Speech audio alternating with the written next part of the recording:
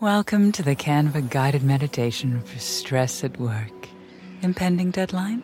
Generate Canva presentations in seconds. So fast. Brainstorm got too big? Ooh. Summarize with AI in a click. Writer's block? Release with Canva Magic Write. Magical. Stress less and save time at canva.com. Designed for work. At Morgan Stanley, old school hard work meets bold new thinking. At 88 years old, we still see the world with the wonder of new eyes, helping you discover untapped possibilities and relentlessly working with you to make them real. Old school grit, new world ideas. Morgan Stanley. To learn more, visit morganstanley.com/whyus. Investing involves risk. Morgan Stanley Smith Barney, LLC. My mission is simple, to make you money. I'm here to level the playing field for all investors. There's always a bull market somewhere, and I promise to help you find it. Mad Money starts now. Hey, I'm Cramer. Welcome to Mad Money. Welcome to Cramerica. Other people want to make friends, just trying to make some money. It's my job, it's not just to entertain, but to educate and teach you. So call me at 1-800-743-CNBC or tweet me at Jim Cramer. What's a surefire way to send your stock soaring higher, even on an unremarkable day where the Dow dipped 39 points, S&P inched up 0.08%, NASDAQ advanced 0.19%? What, you tell the world that you're investing in technology to make your business more efficient. That's how.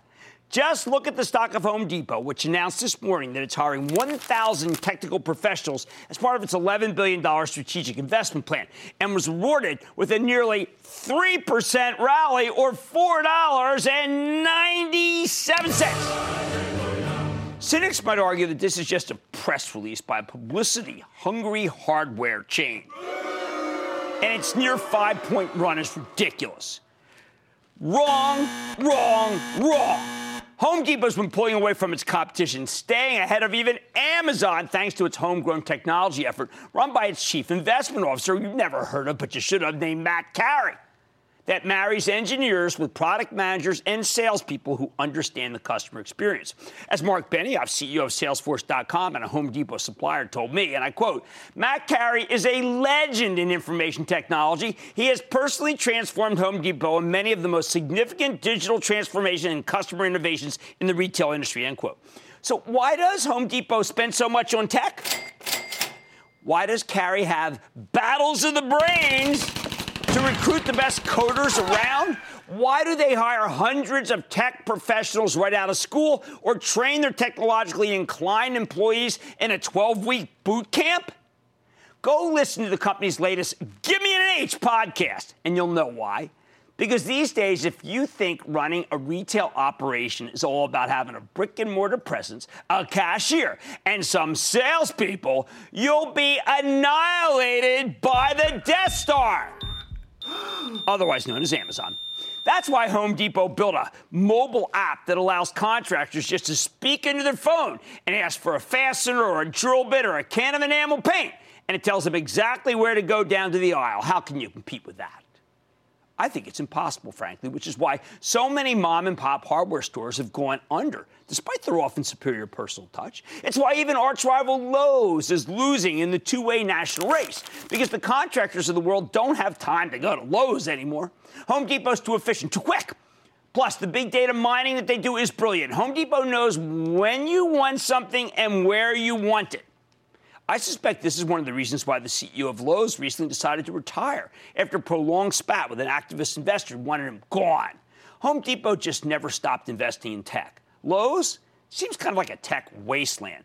Or as former Home Depot CEO Frank Blake told me this afternoon about CIO Carey, and I quote, Matt's joining Home Depot was one of the biggest turning points for the company. He saw that information technology could be more than a point-of-sale system. He understood that it could be integrated across all parts of the business and leverage a better customer experience, a better associate experience, and a better return for the shareholders. And look, it's not just about retail. Last night, CSX, All aboard! the gigantic railroad, reported earnings. Do you know that almost every single cargo they carry, chemicals, autos, agricultural products, was down? Yet the company still crushed the profit numbers, and its stock soared up 7.8%. House of pleasure. The second biggest gainer in the S&P 500 today. How did CSX do it? They had a remarkable increase in efficiency, making a much bigger profit from those declining cargo lines with far fewer people. Yep, it was all tech, and yes, the organizational skills put into place by the company's late lamented CEO, Hunter Harrison. Now, there's tremendous pin action in the rails. They're an important group. There are a ton of graybeards out there who don't want to buy stocks unless the transports are running, because the transports are, they're the lifeblood of commerce. So this strength in the rails was instrumental in helping the averages hang in there for most of the day, despite some very high-profile disappointments. More on that in a moment. First, though, did you see the other leaders today besides the transports?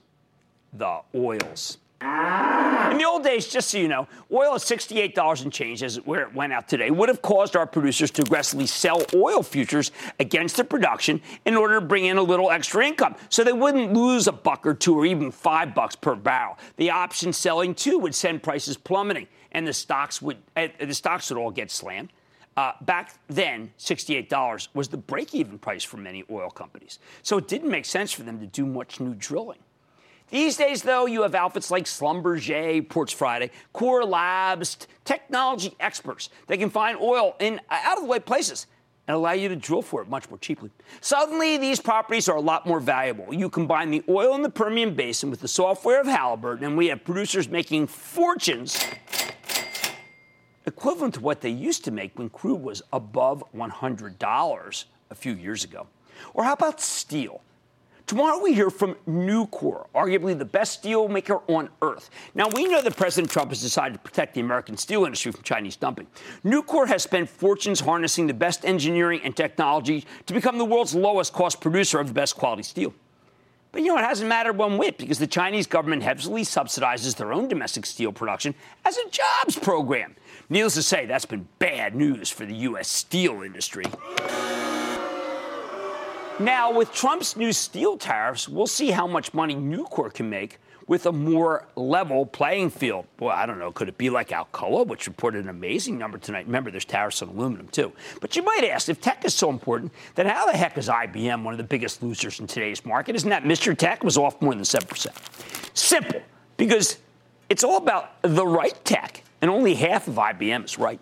Of course, it didn't help that the new CFO said he was disappointed in the company's storage business on the conference call. I'm calling that an excess of candor. Forget storage, though. Forget that IBM actually guided up for the next quarter. Now it gets 47% of its sales from what they call strategic imperatives, meaning things like the cloud, blockchain, security, artificial intelligence, everything a modern-day CEO needs to stay competitive.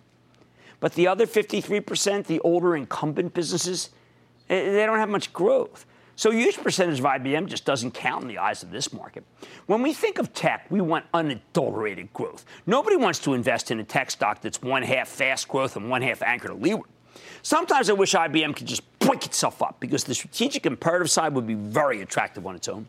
But the old and new are too intertwined for that to be a realistic possibility. If we want a fast-growing cloud operation, well, then why the heck do we need IBM when we've got Amazon, which, despite its 24-point leap today, is still not back to its all-time highs, where I think it's headed. Portfolio managers don't asterisk their picks. They don't say, hey, look, I own IBM for the fast-growing stuff, not the slow-motion business, but given how low the price-to-earnings multiple is and how much capital returns and how it has such a good dividend, well, you know what? I'm satisfied. These money managers are all about identifying companies with the best growth prospects. As far as they're concerned, IBM's big dividend is a big red flag. It's a sign that the company doesn't have the opportunities or the DNA, perhaps, to invest in the future. Even as IBM spends a fortune on R&D, it's a patent machine. It's unfair. And IBM deserves better. But as Clint tells us in that seminal stock treatise known as Unforgiven, deserves has nothing to do with it. So here's the bottom line. Tech isn't just FANG, for heaven's sakes. My acronym for Facebook, Amazon, Netflix, and Google, now Alphabet. It's about the companies that employ tech to trounce the competition in the information technology field. It's about the railroads, or It's about a big orange chain store called Home Depot. With tech, if you live without it, you wither on the vine. Bob in New Jersey. Bob. Thank you for taking my call, Jim. A big booyah from the beautiful Jersey Shore. Well, man, good to have you, Homestader. What's up? Well, thank you again for your sage advice on everything involving the stocks. The Supreme Court's threatening tax on e-commerce sale. Is this a worry for stockholders who are owning Etsy? No. Etsy is a proprietary shopping center online that has the best proprietary crafts, and I think people pay up no matter what. By the way, Amazon pays taxes in states it doesn't need to pay taxes in, not for third parties, for itself. It doesn't have a presence in some of these states, but it pays taxes anyway. But I know the president hasn't tweeted it lately, which is why it's up about, well, let's say 100 points. James in California. James. Booyah, Professor Kramer. Thanks for taking my call. Of course. Love watching your show. Thank you. Streaming industry is booming, and I would like to know your opinion about newly IPO'd, just joined top international organization AO Media, the Netflix of China, stock ticker IQ. Thank you. I'm not recommending any stocks from China other than Baidu, Baozun, and Alibaba. I'm not going to differ, not going to change my view. That's the limitation that I have. All right, let's go to Mike in Massachusetts. Mike. President Kramer, Mike from Boston. Thanks for having me on. Well, what's happening? No, thank you so much, first of all, for everything that you've done for us. I'm a young investor, and you've taught me so much. My father and I talk daily about your show. Thank you. That's what I want. Fathers, sons, mothers, daughters, daughters, father, whatever. Don't be like my family that they don't know I have a 6 o'clock show, but that's okay. That's okay. It doesn't bother me. It's my anniversary, so anything goes. I don't even mind. Oh, I love it. Congratulations. Thank you. I'm calling today because I recently took a position in Lam Research, symbol LRCF. As you recommend, I started with only a 25% position of the company. Since then, on my initial purchase, the stock has fallen in the last month, and I've continued to buy the dip. Yesterday, they reported, and they got slammed again, down another 5%. Do you think the pullback is due to unrealistic expectations on the street, or is there an underlying concern in the semiconductor industry? No, Martin Ansis on the call last night said that the strength would be first half biased, and that was of great concern to me and to others, and I am not going to get aggressive on the stock here because that was not what I wanted to hear. I wanted to hear that the second half would be better than the first, and I didn't get that. John in California. John. Hello, my call is about Intuitive Surgical, symbol ISRG. I have read that there's some formidable competition coming in that market. The one that I'm specifically concerned about is a partnership between Google and J&J. Recently, the shares dropped about below $400 a share. However, yesterday it surged to about $470 a share. Right. And I would appreciate your guidance on this stock. Well, I'll tell you the truth, I'm not that concerned. I think that Intuitive Surgical, there have been many a challenger, but they've all been defeated by the superior company that is a company that I have liked literally since it came public. Intuitive Surgical, ISRG. Own it. Technology was the key to today's rally. With it, companies thrive. Without it, well, good luck. On Mad Money tonight, cloud, big data, machine learning. They're all huge trends, but could worries over REITs have a lasting impact on one of the best ones that happens to be involved with data centers? I'm talking to the CEO of CyrusOne. Then, someone has a case of the Mondays, specifically Acacia Communications. Now, this company lost 35% of its value on Monday, thanks to an unfavorable Commerce Department ruling. I'll tell you what to make of this stock going forward. And the bank stocks are stolen here. I'm going to help you understand why. So stick with Kramer. Don't miss a second of Mad Money. Follow @Jim Kramer on Twitter. Have a question? Tweet Kramer. #Mad Tweets. Send Jim an email to madmoney@cnbc.com or give us a call at 1-800-743-CNBC. Miss something? Head to madmoney.cnbc.com.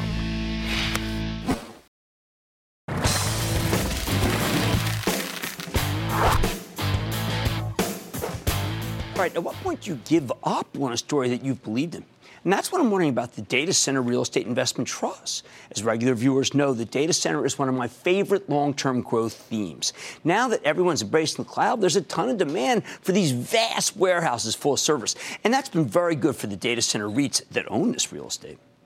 But, and this is a big but, lately the positive fundamentals haven't seemed to matter.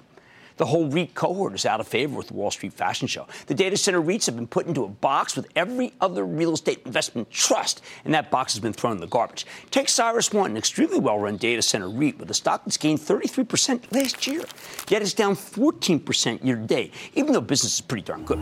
Some of this is because it's got a substantial 3.75% yield, and high yielders, well, they become less attractive when investors worry about higher rates. But I think a lot of it has to do with the fact that people have turned on the REITs in general, even when the fundamentals are so strong. So can CyrusOne make a comeback?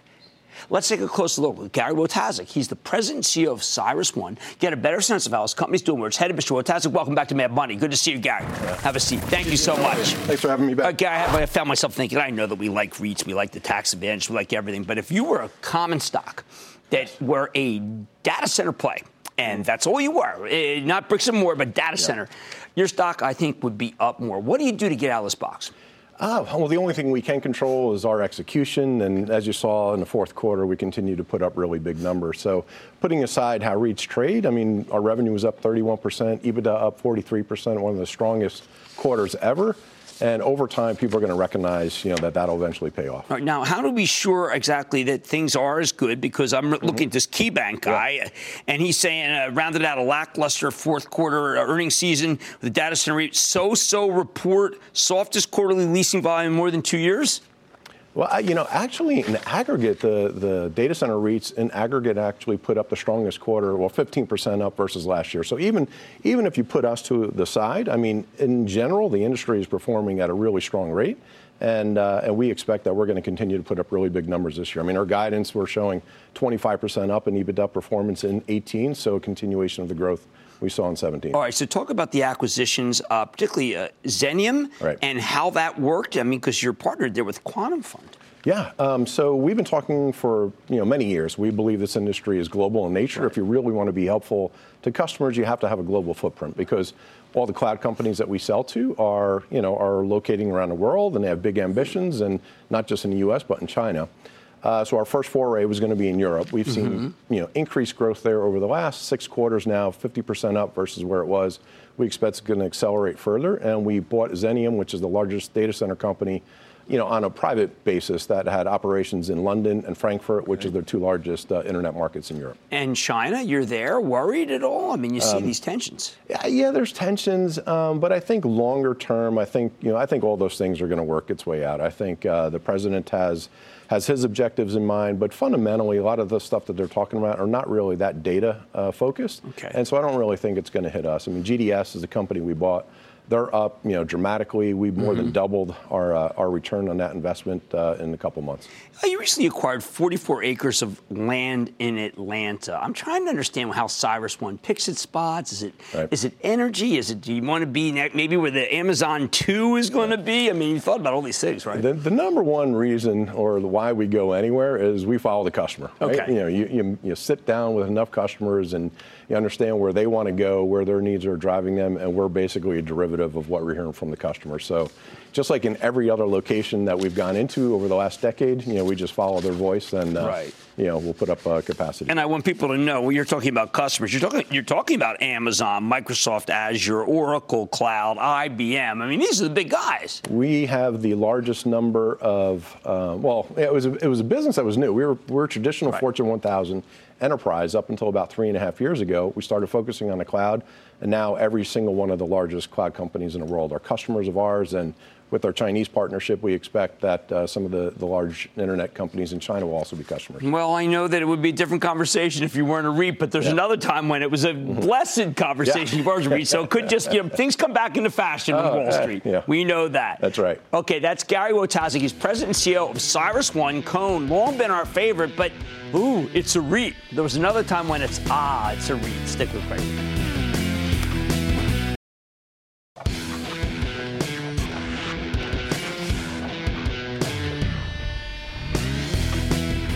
Well, the averages have been behaving nicely this week. We've had some major implosions that also need to be addressed, because this is a teaching show.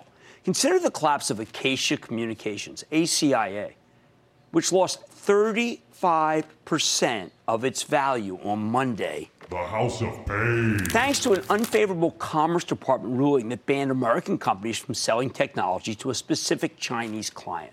But here's what drives me nuts about this story. We've known this was a risk all along, people. Acacia is a maker of optical networking equipment that came public in 2016. From the moment it came public, I warned you that this company was getting 80% of its sales from just 5 competitors. Although the number has drifted down to 70% last year. Still, that kind of customer concentration, it can really hurt you, especially when nearly a third of the company's sales came from a single Chinese firm with a somewhat shady reputation. We also knew that the Trump administration wants to tamp down on technology sales to China. In short, this Commerce Department ruling should not have come to a surprise to anybody, certainly not enough to send the stock down 35% in a single day. What were these people thinking who owned it when the writing was on the wall? Do not get me wrong. It is fine to speculate in high-risk stocks. You know I think that way, although I haven't liked Acacia for quite some time. But if you're going to take that kind of chance, at the very least, you need to be aware of the risks you're facing. Let me take you through the specifics of what happened here, because I think the story is very educational. So on Monday, the Commerce Department imposed a 7-year ban on American companies selling parts or software to a company called ZTE Corp. It's a Chinese maker of smartphones and telco equipment that sells its products all over the world. It's real big. Technically, the purpose of this was to punish ZTE for illegally shipping U.S. goods to Iran, something we knew was an issue when Acacia came public 2 years ago. However, in reality, you have to look at this ruling as still one more front in Trump's administration's slowly escalating trade war with China. Still, the guys at ZTE gave our government more than enough rope to hang them with. They lied. They lied about punishing senior employees responsible for shipping American technology to Iran, despite international sanctions. This stuff goes on. But here's why this matters to Acacia. ZTE is a huge consumer of optical networking equipment. China and the United States are racing to build the world's first fifth generation, or we call it 5G wireless network, with private companies like ZTE spending fortunes to build out this infrastructure, because most of the component makers are American. This denial order from the Commerce Department is a way for our government to kneecap China's 5G project. That's right. It's going to hurt them. It doesn't help that ZTE's phones are all based on Google's Android, and it's possible the ruling will prevent them from using Android going forward, too. Ouch. Just as important, this also hurts the American companies that sell to ZTE, though. The optical equipment makers got slammed on Monday in response. Claro down 15%, Fabrinet down nearly 10%, Lumentum down 9%, Finisar, NeoPhotonics off 4%. That is ugly. But none of those losses comes close to the 35% decline at Acacia, and for good reason. Unlike its peers, Acacia does a huge amount of its business with ZTE. Last year, the Chinese firm accounted for 30% of the sales that this company has. The Commerce Department ruling, it wiped out all of that business with the stroke of a pen. Again, this wasn't exactly hard to see coming. People who own Acacia really should have known about this risk, because the company, it told you. I'm always telling you to do the homework, to read the annual report, and this is why, because when you don't read the 10K, you get blindsided. For example, you really need to read the risk section, where the company tells you all about all of the foreseeable problems that they might run into. These are not black swans, little hedge fund speak, that no one could see coming. They're entirely predictable. And lo and behold, guess what Acacia's lists as its very first risk factor in that annual report? I'm just going to read it to you. Quote, we depend on a limited number of customers for a significant percentage of our revenue, and the loss or temporary loss of a major customer for any reason could harm our financial condition, end quote. You can't make it clearer than that, can you? They specifically highlight ZTE as their largest customer. Then in the very next paragraph, they explain how ZTE was already on thin ice with the Commerce Department. Now, if you read the report, you would have known that ZTE had gotten in trouble for taking actions contrary to the national security or foreign policy interests of the United States. Ever since 2016, Acacia has only been able to sell things to ZTE thanks to a temporary license from the Commerce Department. The key word there being temporary. The annual report continues, and again, I quote, there can be no guarantee that the U.S. Department of Commerce will not take further regulatory action that may materially interfere with our ability to make sales to ZTE, end quote. And that's exactly what happened Monday, people. Look, Acacia told you to worry about this. They did everything short of sending you an engraved invitation warning you to save the date because the Commerce Department's coming to ruin their business. People act surprised, but if investors in Acacia had done any homework, this news would not have come as a shock to them. Again, I warned you about this risk myself way back in July of 2016. At the time, I thought the story had been very attractive, and it's attractive enough that I recommended Acacia, and initially anyway, and that was a good call. So the stock surged from $60 to $130 less than 2 months later. Then I told you to ring the registry after Acacia broke its IPO lockup early and conducted a disastrous secondary offering that crushed the share price. But the point is, the primary risk is something we've known about from the jump. So how do you deal with a company that has a ridiculous amount of customer concentration? When looking at a company like Acacia, you need to ask yourself 3 questions. 1, how much revenue comes from a single customer? Acacia got 30% from ZTE, which is really, really big. Normally, when you do that much business with one client, you're hostage to that client's fortunes. That said, you don't typically get banned from doing business with them. Second question, where's the customer base and what's the relationship like? Getting 30% of your sales from one Chinese company is very different from getting 30% from one American company, although that's still suboptimal. You also need to consider the power dynamic. Think about all of the little component makers that do a ton of business with Apple. Apple might as well have the power of life and death over these companies. Acacia never really had that problem with ZTE. No, their problem relates to the third question.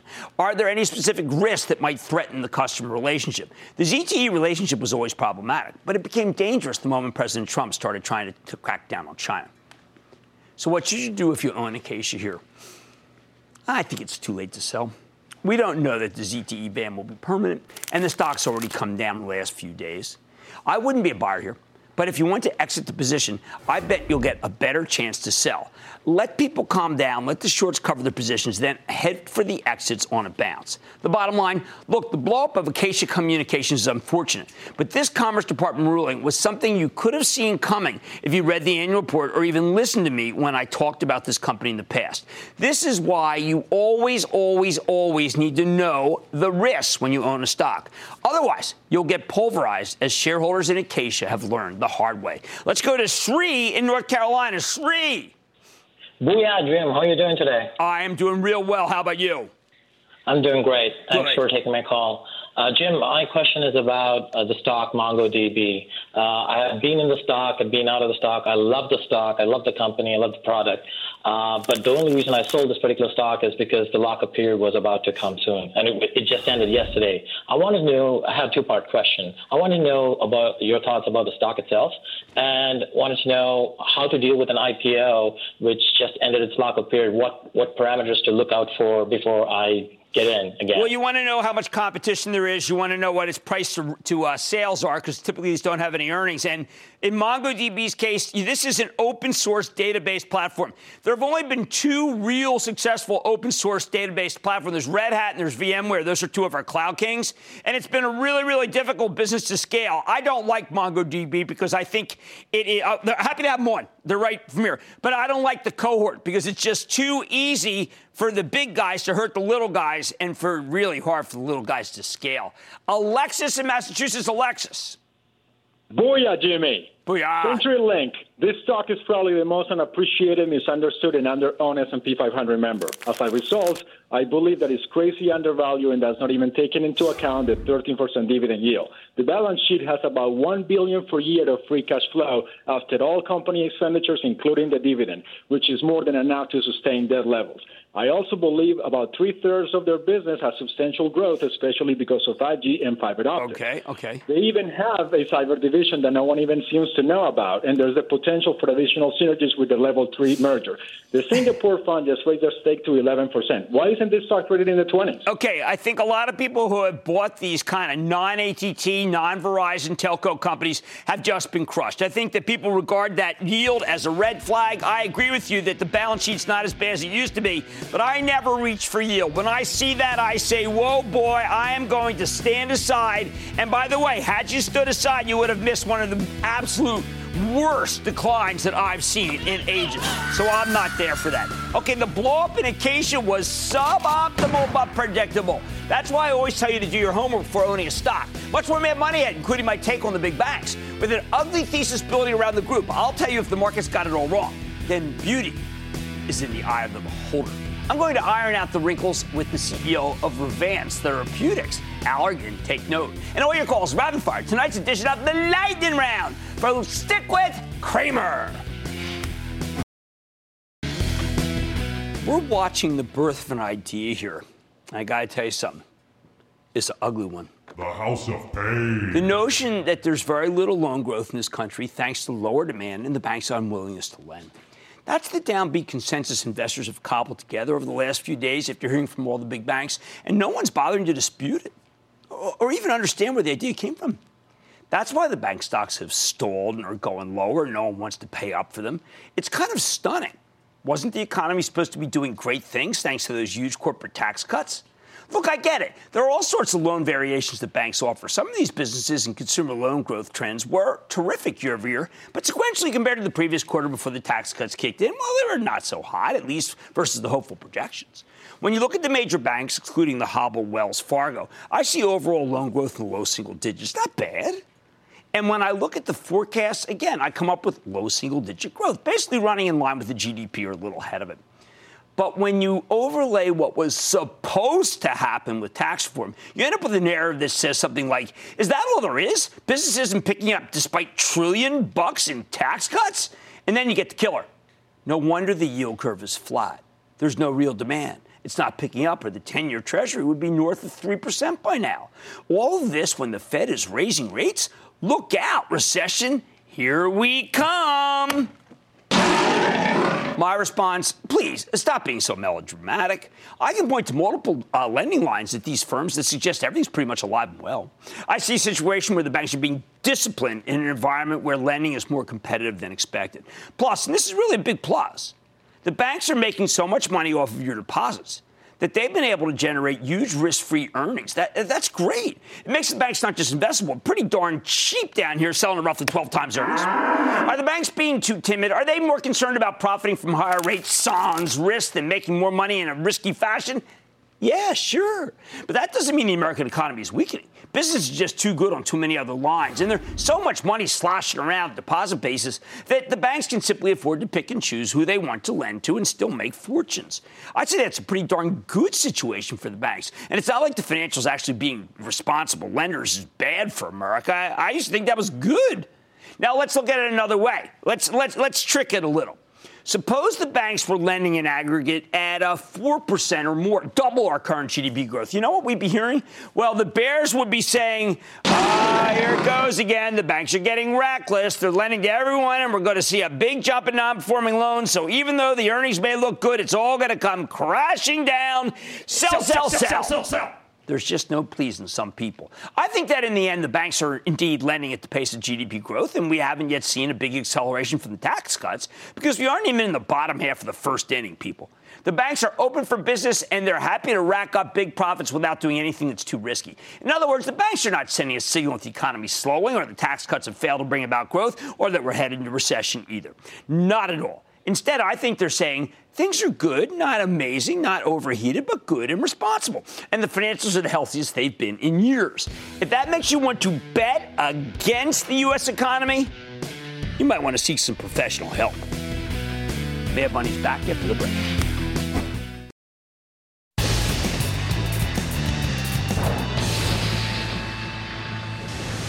It is time! It's time for the Lightning Round! It's about first one ever seen 10 bucks.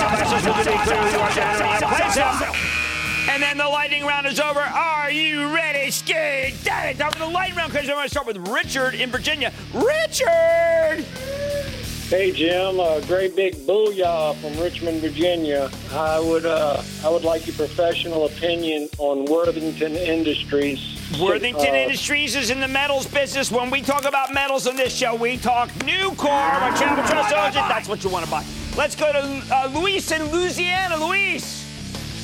Booyah from New Orleans. How are you doing today? I need to know what to do with my Qualcomm stock. Let me help, man. Qualcomm, I'm not there. I don't really like it right now. I need some of those things to be resolved. I need that NXPI deal to be resolved. Let's just say until that is, I am not a fan. Andrew in Texas. Andrew. Hey, Jimmy, love the show. I got a big Texas booyah. That's a very emphatic one. I like that. I like those kind. What's going on? I've got a stock I need you to cut out of the herd for me. I know they just did an IPO. Dropbox. What are your thoughts? There are two IPOs, so the one really doesn't count as an IPO. Spotify, which I really like, and Dropbox. And Drew Houston, you know where to go when you want to report. You're going to come on our show when we're in California? Of course you are. Let's go to Bill in New York. Bill. Good evening, Jim. I appreciate your opinion on Myriad Genetics. Okay, this is really early, but this company's been kicking around for a while. It's an early stage company.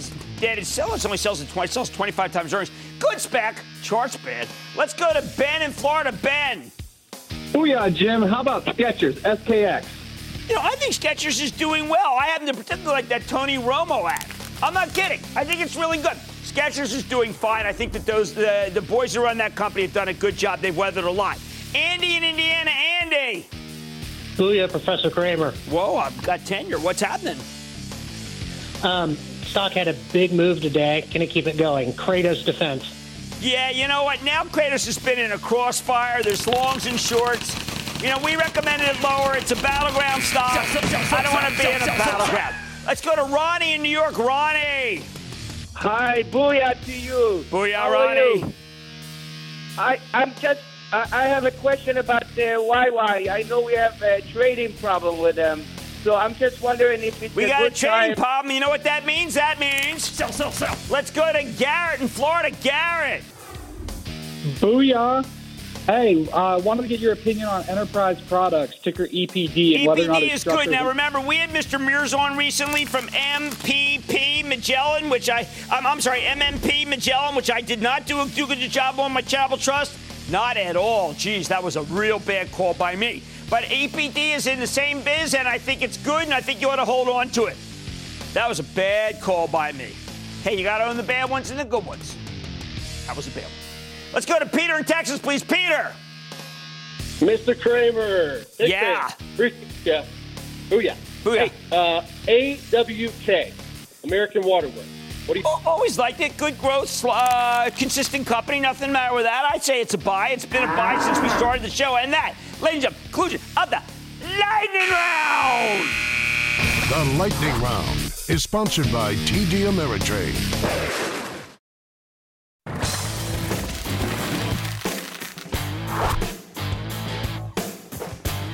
You can always judge a company by the quality of its enemies. Hey, that's a great piece of investment advice from Oscar Wilde. We own Allergan for my Travel Trust. You can follow along by joining the ActionAlertsPlus.com club. And while Allergan struggled with a number of problems, there's one that I keep coming back to: potential competition from a little development stage biotech company called Revance. If Allergan is your rival, you're doing something right. Revance has been targeting Allergan's biggest franchise, Botox, working on their own injectable and topical therapies based on botulism. But don't freak out. That's what it's based on. The company's lead drug candidate is currently in phase 3 trials as an aesthetic treatment for frown lines, but it's also being studied for a kind of involuntary neck contractions and a type of heel pain. The great thing about Botox is that it has so many uses. It helps with pain and muscle spasms, also give you smooth, wrinkle-free skin. Well, Revance is going after those markets, too. The advantage of their drug is that it's longer acting than Botox. You only need injections every 6 months rather than every 3 or 4.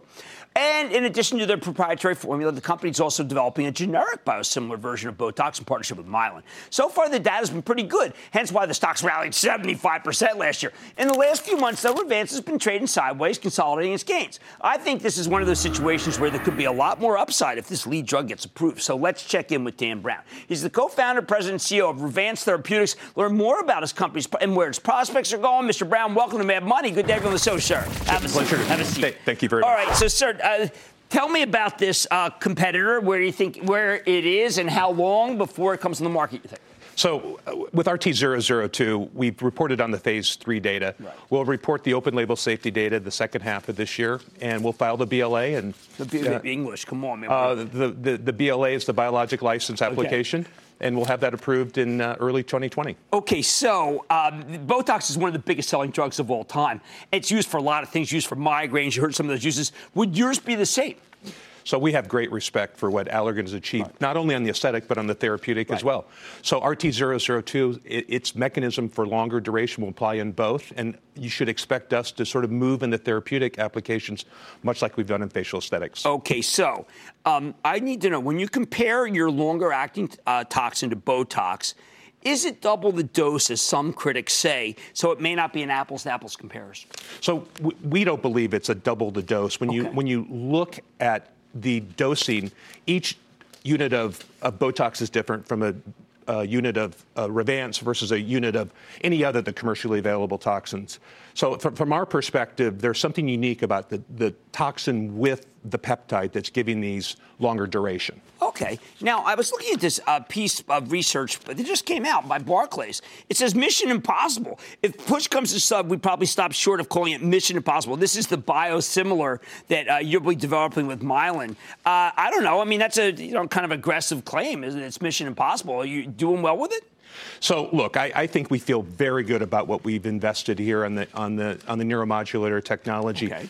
The RT002 is distinctly different than a biosimilar. RT002 has the active pharmaceutical indent, botulinum toxin, and it has the peptide. In the case of the biosimilar, this is a same base material but separate products. So we'll be filing for approval in 2020. Where we're at in the biosimilar is to be determined. We're going to meet with the agency. Mylan will meet with the agency later this year, but it will be it's a preclinical compound, so it's down the road. All right. So let's go back to the first one you mentioned. Just tell, how long typically would it be? I mean, would this be on the market in 2021, maybe? The biosimilar product? No, the other one. I think on RT002 for frown lines, we're expecting that will be on the market in 2020. Really? So we'll be filing with the FDA in Europe shortly thereafter next year, and so you can use 9 months to a year of review time at the regulatory agencies. All right. So Botox is a very expensive drug. Are you able to get as big a profit margin as Allergan? Can you come underneath them in price? So, look, this has been a passion for Revance for 15 years. We've invested all the way back to the same starting cell lines. Everything is made in the United States, from starting drug active pharmaceutical index to finished drug product. So we think with scale, we'll have the same margins as the existing commercially market leader in the Botox brand. And are you a good enough balance sheet to be able to go through to 2020? Well, look, I don't think you're ever as funded in biotech as much as you want to be. But I think at this point, we're very well capitalized. We see a number of catalysts that, as we go forward, depending on whether we partner, whether we don't partner, that we'll be able to raise the capital we need to launch this product. So this would be, just to be sure, twice a year for people with frown is what your goal is. Frown lines, the data supports that we've presented is 6-month duration. This has been really from the best, most largest volume users in North America, and that's what the data is looking at on a meeting basis, 6-month duration. That's right. This is a cash purchase, right? When you buy Botox, the government doesn't cover for, at least when it comes to frown lines. That's right. No, it's self-pay on the aesthetics. Well, all right, because I like that. I don't want to be beholden to this U.S. government anymore. Okay, that's Dan Brown, co-founder, president, and CEO of Revance Therapeutics. This one's taken the world by storm. 2020, they're talking. Stick with Kramer.